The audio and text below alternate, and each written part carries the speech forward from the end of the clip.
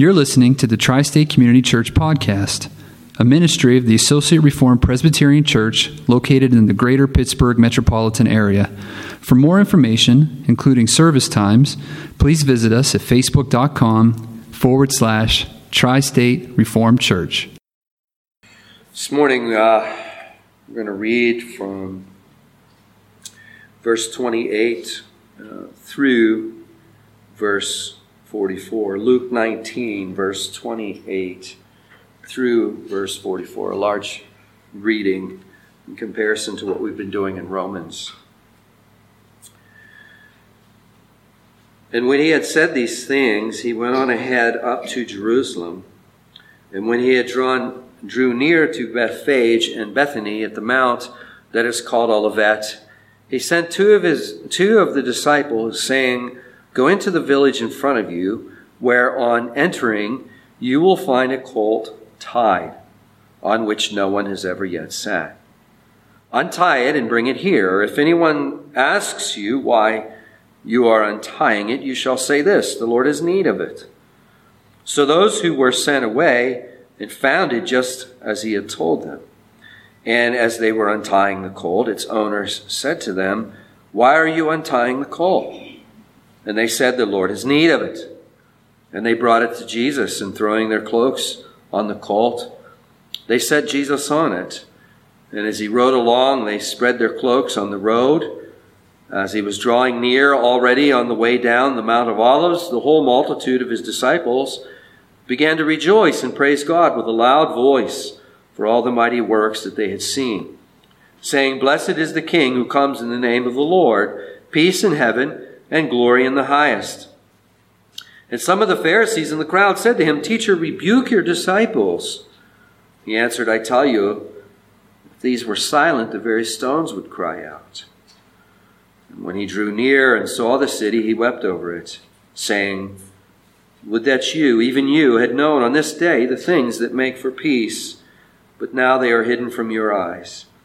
For the days will come upon you when your enemies will set up a barricade around you and surround you and hem you in on every side and tear you down to the ground, you and your children within you. And they will not leave one stone upon another in you, because you did not know the time of your visitation." Heavenly Father, Lord, we look to you this morning that you would teach us and guide us, lead us. That, Father, you would encourage us, that your grace, Father, would make us more and more like Christ. We pray these things in Jesus' name. Amen and amen. Well, as you've already gathered, we're taking a break this morning in our study in Romans. This being what the church has historically called Palm Sunday. And, every year, at least I find myself here in recent years, as we come to the holidays, Easter and Christmas, I start a few months ahead, usually start thinking, okay, what am I going to preach this year? And I guess as the years go by, you've preached all these texts before. I've preached on this text numerous times, and I thought, well, I can't just keep preaching on the same text. We need another text. And then I asked myself, well, what did you preach on last year, Rick? And I don't know. I don't know. And I have a sneaking suspicion if I don't know, probably many of us don't know either. Not to discount the fact that sometimes you'll hear a sermon, and many of us have heard sermons where for whatever reason, we are wrestling with something very significant, and it was that morning that God really spoke to us. And sometimes you can remember a sermon for years. I think it was at Grandma's funeral. A woman come up to me and had made mention. It was about 5 years earlier. She said, "You preached on Christmas Eve at our church." I was doing pulpit supply work at that time, and your text was, and she named the text. And she named all the points that I made. In fact, she remembered the sermon better than I did. As soon as she started to bring it up, well, then I remember doing it. I remember writing the sermon. I remember preaching that sermon. So thank goodness for that. If you had one of those moments last year on Psalm Sunday, then you might be able to remind me what I preached on last year. I purposely did not look it up because I wanted to come to the text afresh this morning. I thought to myself, if I can't remember what we did, maybe I should quit worrying about it and just come to the text afresh each year. And if we preach on the same text each year, so be it. Our God is infinite, and He has something for us every day, doesn't He? And that's what I decided to do. And I kind of debated. I was going to just give you the 3 points that I wanted to talk about this morning. I think we'll do it inductively instead. Why don't I just keep them to myself, and I'll bring them up as we go along. When we come to verse 28, and in fact, let me just say this as we start. You'll notice, some of you will notice about my own preaching and my own style, for better or for worse. A lot of times early on in my messages, I'll bring up one item, then I'll bring up another item, then I'll bring up another item, and then I'll bring up another item. And then about that time, I can see your faces where you're just kind of like, what in the world are you doing? I'll say, okay, this looks like a big mess that we have scattered at Christmas time on the living room floor, and it says assembly required. Let's start putting this thing together. Well, that's in many ways what Luke is doing here. Throughout Luke's gospel, he's been developing this and developing this and developing this and developing this. And as we start really in verse 28, he begins at this point to start putting things together. It's almost like we've taken the contents and we've dumped them on the living room floor. You know the routine. You have to put this toy together, whatever it is, appliance or whatever it is that you bought. Luke is beginning to put things together. Now, to see this, let me start by saying, if we look at verse 28, Luke 19:28, where Jesus says, when he had said these things, he went on ahead going up to Jerusalem. Now, this verse is very significant in this way. If you turn with me, and we're just going to look around a little bit in Luke's gospel a couple of times this morning. If you turn with me back to chapter 1 and verse 1. Verses 1 through 4, we have what we call a prologue. It's somewhat of an introduction. And in it, Luke tells us why he's writing. He says in verse 3 that it seemed good to me, having followed all things closely for some time past, to write an orderly account. An orderly account of what? An orderly account of the things that Christ has accomplished. So here we have a prologue in chapter 1, verses 1 through 4. And then in verse 5, we have what we might call an infant narrative, or a birth narrative, or maybe we could call this a childhood narrative. It starts in chapter 1, verse 5, and runs all the way through basically chapter 2. And then in chapter 3, we have what we might call preparation for the ministry, where Jesus is being prepared for the ministry. Now, of course, all his life, in terms of his human nature, has been prepared for this. But here we see this preparation for ministry. And if you look at chapter 4 and verse 14, there Luke Jesus begins his ministry, and you'll see that Jesus returns in the power of the Spirit to Galilee. And a lot of folks who are outlining the book of the Gospel of Luke will begin here and say, okay, this begins his ministry in Galilee. His ministry in Galilee. Now, if you turn to chapter 9 in verse 50, chapter 9 and verse 50.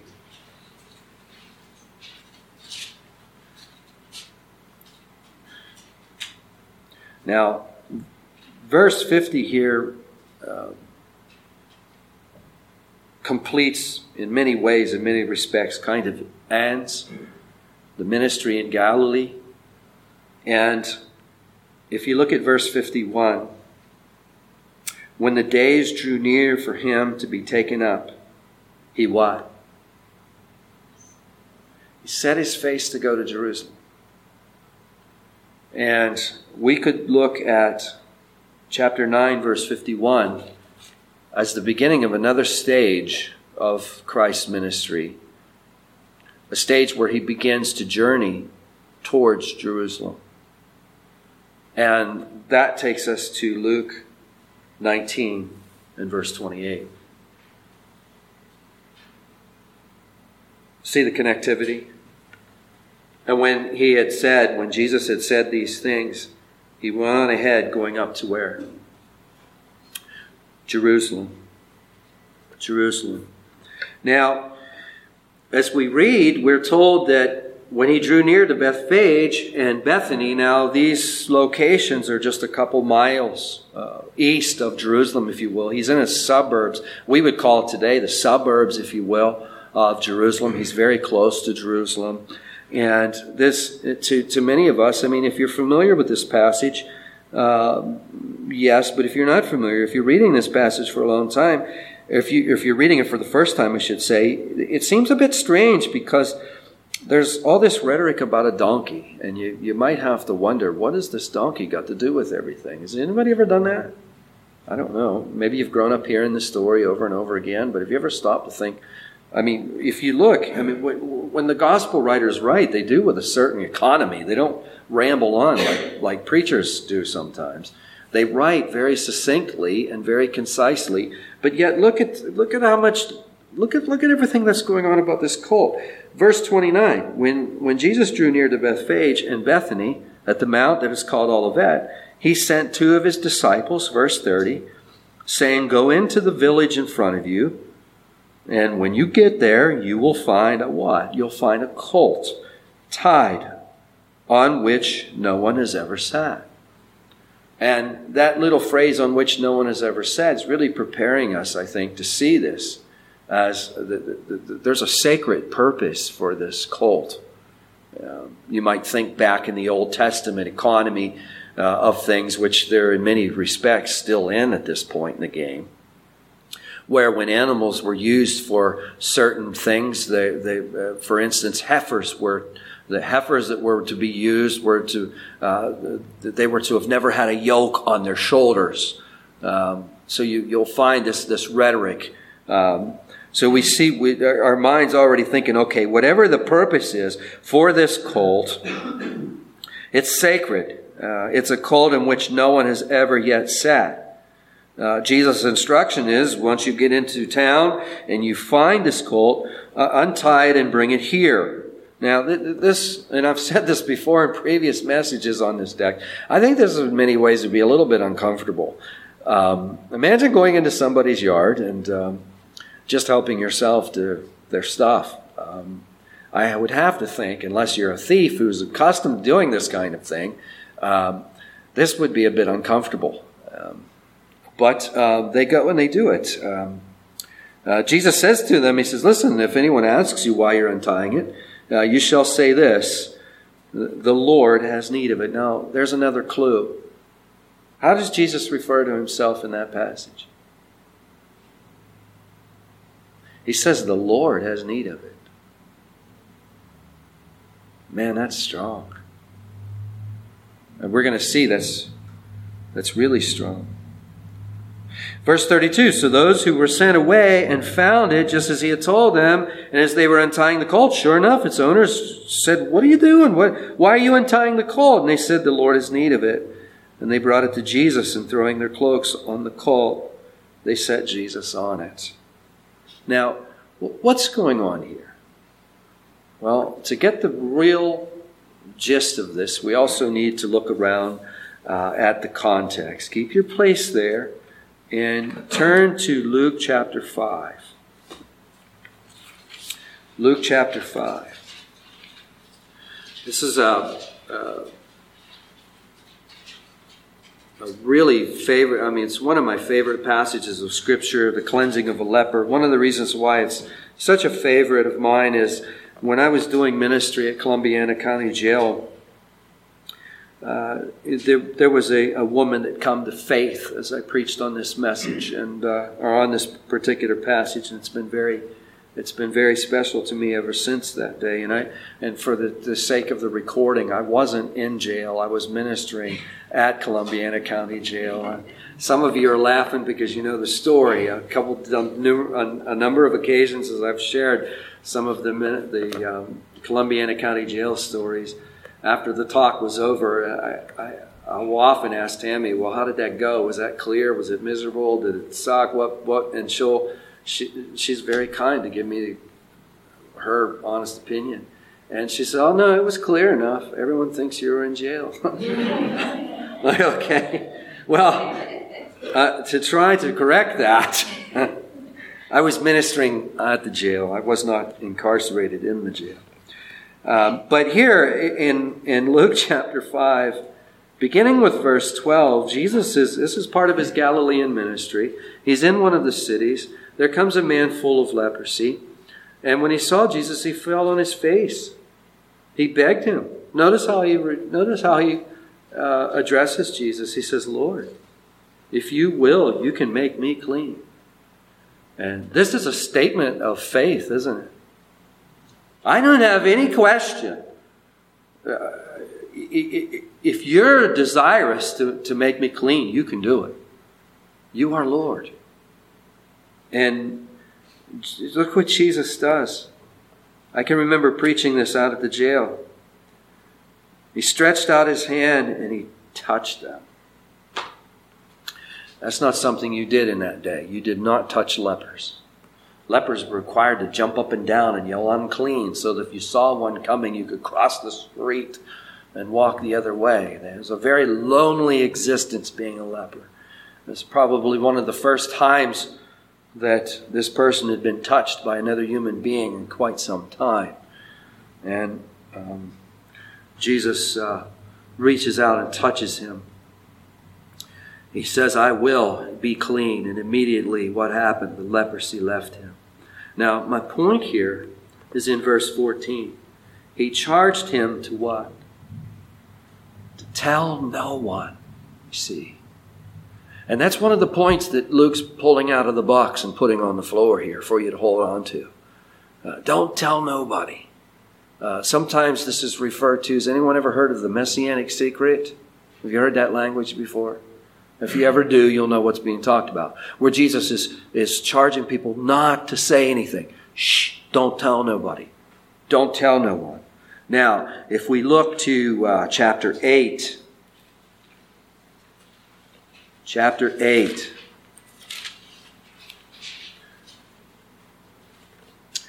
Here we have Jesus' healing of a woman and Jairus' daughter. If you look at verse 40. When Jesus returned, the crowd welcomed him, for they were all waiting for him. Luke chapter 8, verse 41. And there came a man named Jairus, who was a ruler of the synagogue. And falling at Jesus' feet, he implored him to come to his house. For he had an only daughter, about 12 years of age, and she was dying. Now, if you skip down to verse 49, while Jesus is still speaking, someone from the ruler's house came and said, you know, no need to trouble the teacher. Your daughter is gone. Verse 50, Jesus hears this and he answers, don't be afraid. Only believe and she'll be well. And in verse 51, when he came to the house, Jesus allowed no one to enter with him except Peter and John and James and the father and mother of the child. And all were weeping and mourning for her. But he said, do not weep, for she is not dead but sleeping. And they laughed at him, knowing that she was dead. But taking her by the hand, he called, saying, Child, arise. And her spirit returned, and she got up at once. And he directed that something should be given to her to eat. And her parents were amazed. But Jesus also gives another directive here, doesn't he? At the end of verse 56. He charged them to what? To tell no one. Don't tell anyone. Now, the next passage, chapter 9. Chapter 9, verse 21. If we back up for context here, Jesus is asking some questions, and he asks of his disciples who were with him, who do the crowds say that I am? And of course, Jesus is not asking this for his own benefit. This is a teaching device here. Who do the crowds say that I am? Verse 19, they answered, John the Baptist, Elijah, others that one of the prophets of old has risen. Verse 20, he said to them, but who do you say that I am? And then Peter gives his famous confession. He says, you are the Christ of God. Now, look at verse 21. What does Jesus say? He strictly charged and commanded them to tell this to who? To no one. And this had to be confusing to the disciples, because, this is not very good marketing, is it? If you really want to get this thing going on here, we need to start telling people about this. If you want to get the big crowds and you want to get all this stuff going on, you need to start telling people about this. But it wasn't time. It wasn't time. Jesus had a number of reasons for not doing so. One is he didn't want people to gather just to see the healings. He didn't want to give people the impression that he is just simply a faith healer. Two, it made it difficult for Jesus to get around. As these healings, which are sprinkled through the gospel, if you read through the gospels, you'll find this messianic secret here and there. And do people always obey Jesus when he says, don't tell no one? No, they go and tell. And as they tell, people do what? They flock out to see for themselves. And it really caused a lot of hardship for Christ. He had to live out in the wilderness. Couldn't walk freely through the towns. So it made it difficult for him. And I'm sure there are many other reasons that Jesus had for that. But the point that I want to make here, and I think this is one of the overarching points, if you're ever wondering what the triumphal entry is about, and especially what this donkey is all about, is that the messianic secret is over. Jesus is now going public with who he is. Now, how does the donkey fit into this? Well, it would have been well known, the prophecy of Zechariah 9, verses 9 and 10, that the Messiah would come to Jerusalem riding on a donkey. Now, how well did the disciples understand this? They understood it to a point. Of course, there are many things they do not understand. John's gospel, his account of this tells us that they didn't really understand this until after he was glorified. But they certainly understand it to the point that they throw their cloaks on it. If you go back to Luke 19, and you look at verse 35, they throw their cloaks on the colt. Jesus sits on it, and as he rode along, they spread their cloaks on the road. And as he was drawing near, already on the way down the Mount of Olives, the whole multitude of his disciples began to rejoice and praise God with a loud voice for all of the mighty works that they had seen, saying what? Blessed is the King who comes in the name of the Lord. Blessed is the King who comes in the name of the Lord. And that's the first point that I want to make this morning, is Christ's identification. Here he is going public with who he is. He has asked everybody and charged everybody to keep it a secret. But now Christ is actually coming forward as publicly, allowing himself publicly to be displayed as the Messiah, the Son of David, the King of Jerusalem. The second point that I want to make is his reception. How is Jesus received? Well, here we'll see that there are two groups. There are two groups here. Verse 37, if you look, as Jesus is drawing near, already on the way down the Mount of Olives, the whole multitude of his disciples began to rejoice and praise God with a loud voice for all the mighty works that they have seen. So we see there's a multitude of his disciples. There's one group. But there's another group. Verse 39. Some of the Pharisees in the crowd said to him, "Teacher," what? "Rebuke your disciples." Rebuke them. We have two different responses here, don't we? Two different responses. And again, Luke is connecting some things here. If we back up just a little bit, back up to chapter 17.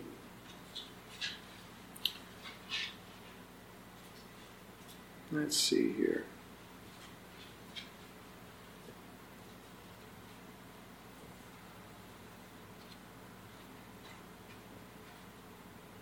If you look at verse 20,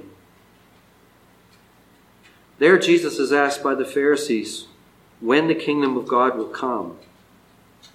And Jesus answers them, "The kingdom of God is not coming with signs to be observed, nor will they say, 'Look, here it is,' or 'there,' for behold, the kingdom of God is in the midst of you."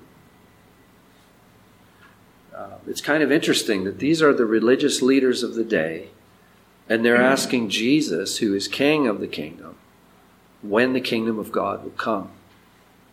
And the whole point is, they can't see. They're blind. They can't see. These are the folks that should be, these are the folks that are leading the church, if you will. These are the religious leaders, and they can't see. And I think this helps us to take in some of the stories that come next. If you go to chapter 18 and you look at verse 9, the famous story of the Pharisee and the tax collector. Jesus tells this parable to some who trusted in themselves that they were righteous and treated others with contempt. You know the story. Two men go into the temple to pray, right? And the Pharisee, he's standing by himself. He prays, "God, I thank you that I'm not like other men, extortioners, unjust, adulterers, or even like this tax collector. No. I fast twice a week. I give tithes of all that I get." But the tax collector stands far off. He stands far off. He wouldn't even lift up his eyes to heaven. He beat his breast. And what is his prayer? His prayer is, "God, be merciful to me, a sinner." We see two groups. Two people representative of two groups.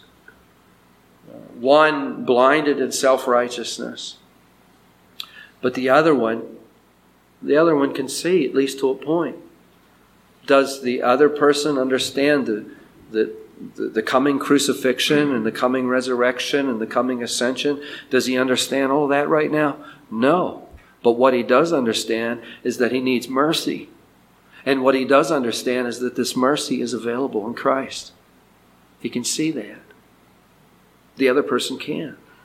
Right? If we continue along, if you look at verse 18, chapter 18, verse 18, here comes a rich ruler. He says, "Good teacher, what must I do to inherit eternal life?" And this verse, I remember this verse confusing me for a long time. Maybe it has confused some of you. Jesus says to him, "Why do you call me good?" Has anybody ever been puzzled by that statement? Why would you call me good? Wait a second, Jesus, you're without sin. You're perfect. Why wouldn't he call you good? What is Jesus doing? He says, no one is good except God alone. Kind of sounds like Romans 3, doesn't it?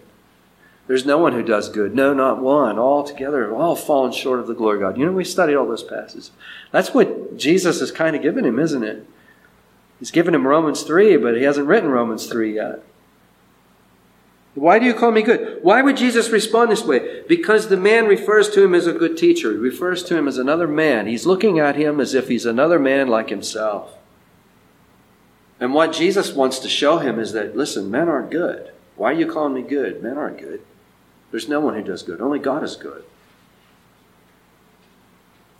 Well, there's a question on the floor. What is the question? What must I do to inherit eternal life? What's Jesus say? You know the commandments. Now he's given him the law. Do not commit adultery. Do not murder. Do not steal. Do not bear false witness. Honor your father and mother. Okay, he's given him the law. We're studying the Ten Commandments on Wednesday nights, and as we study the Ten Commandments, they pierce us, don't they? We're just really getting started, but as we study the Ten Commandments, we're going to see over and over again that we do not keep these commandments very well. They're meant to lead us to Jesus in this respect. But after we've come to Jesus, as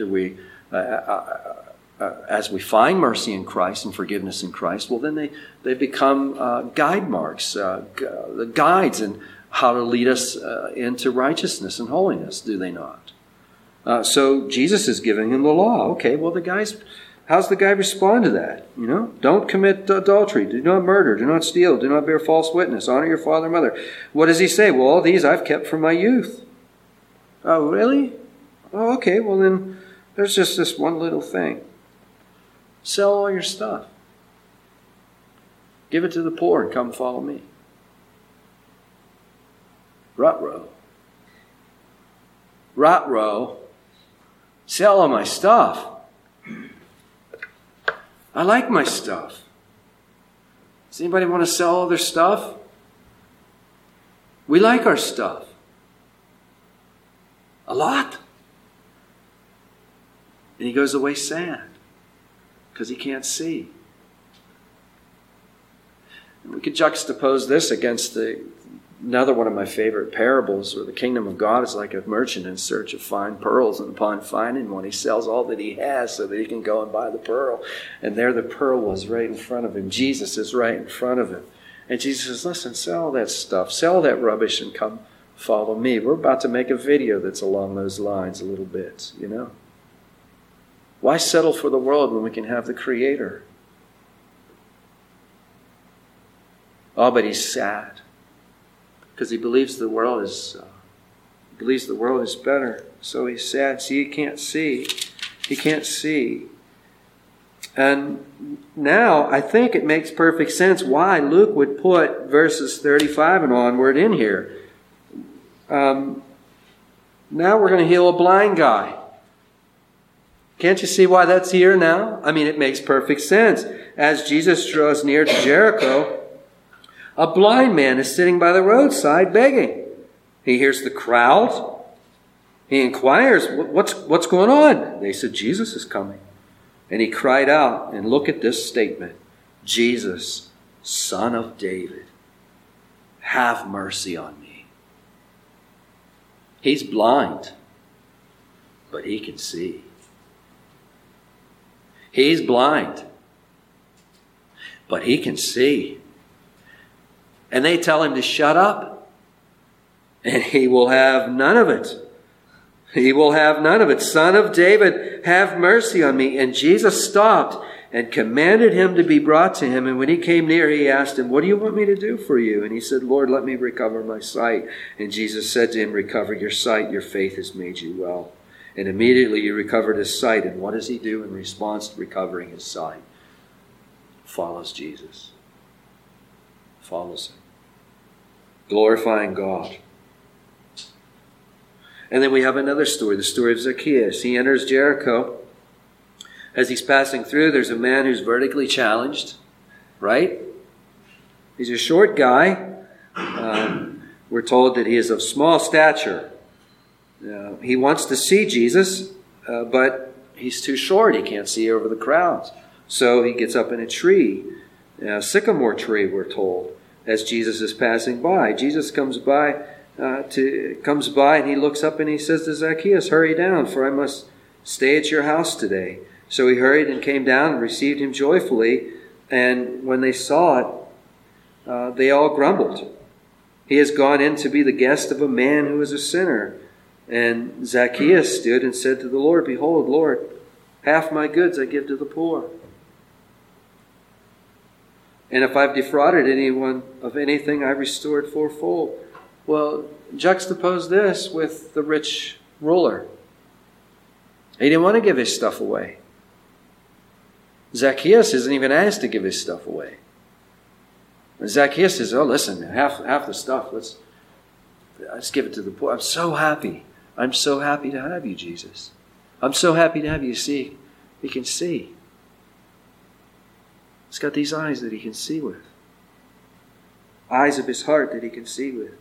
What's Jesus say to him in verse 9? Today salvation has come to this house. Salvation has come to this house. And that brings us to the passage that we come to this morning. You see, Luke is toggling back and forth, isn't he? Between blindness and being able to see in a spiritual way. And when we come to verse 37, we have this multitude of Jesus' disciples who begin to rejoice. And we have Jerusalem, if you will, who won't have any of it. They won't have any of it. So Jesus his reception is mixed. And the last point that I want to make is found in verses 41 through 44. Jesus, as he drew near and saw the city, what does he do? Does he get angry? Does he get mad? Realizing that he's going to be rejected there. We're told no, he weeps over it. He weeps over it. And he says in verse 42, would that you, even you, had known on this day the things that make for peace.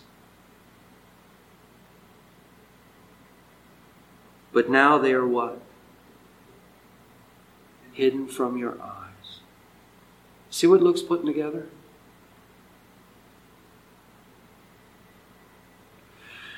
If you turn back to Luke 13,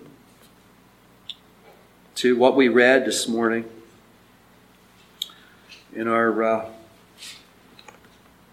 New Testament reading, Luke 13, verse 34, Jesus says, "O Jerusalem, Jerusalem, the city that kills the prophets and stones those who are sent to it. How often would I have gathered your children together as a hen gathers her brood under her wings?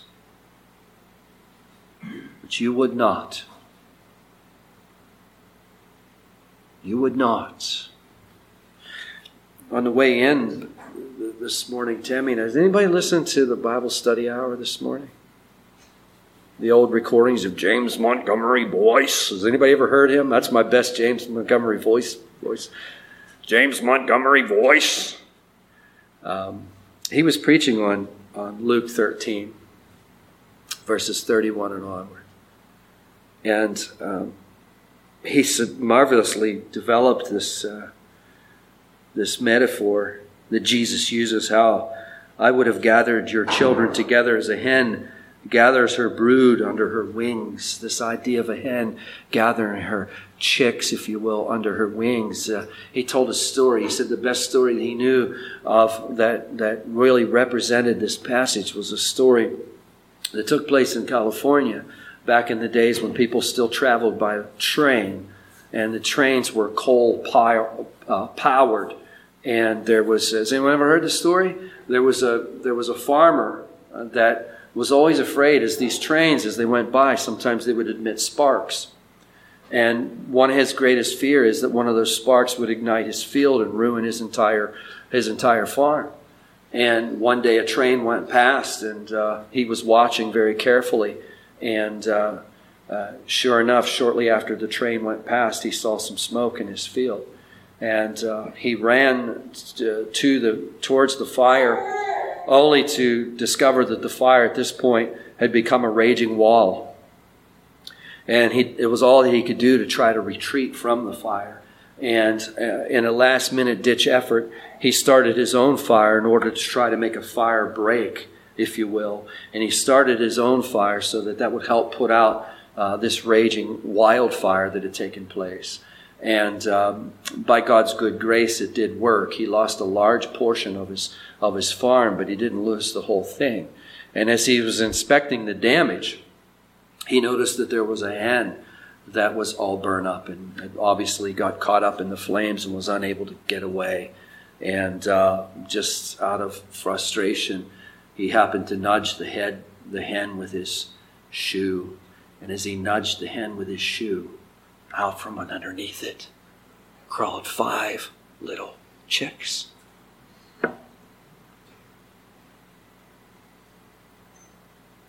That puts it in perspective, doesn't it? Oh, Jerusalem, how I would have loved to gather you as a hen gathers her chicks. But you would have it not. Can you see this morning? Can you see? If you can, if you ever asked yourself why? I mean, if you ever said, why me? Why can I see? Because, I mean, tomorrow morning when we're at work, not everybody can see.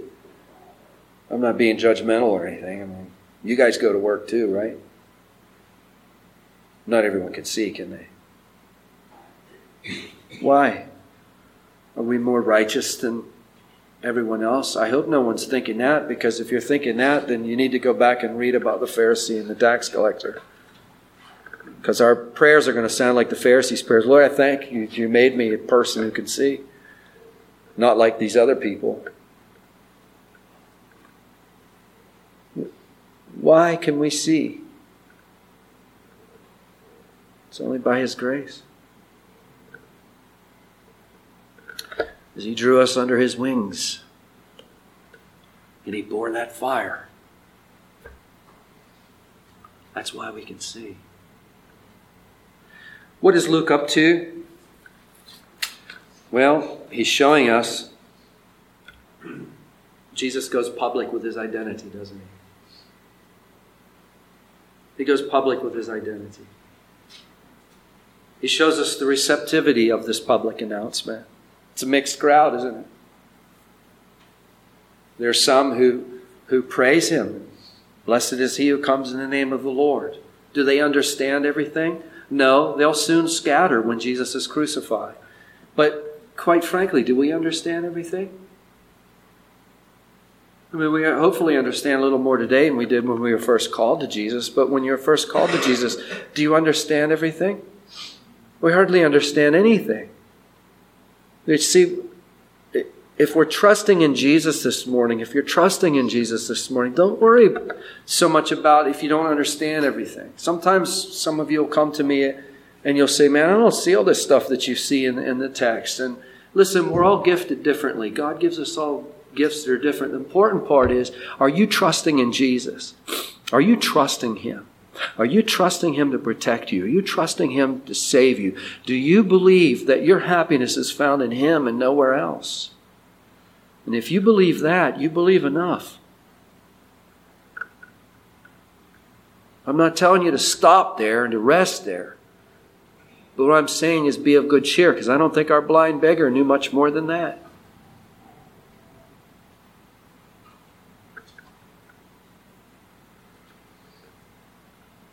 The last thing we see is Christ's compassion.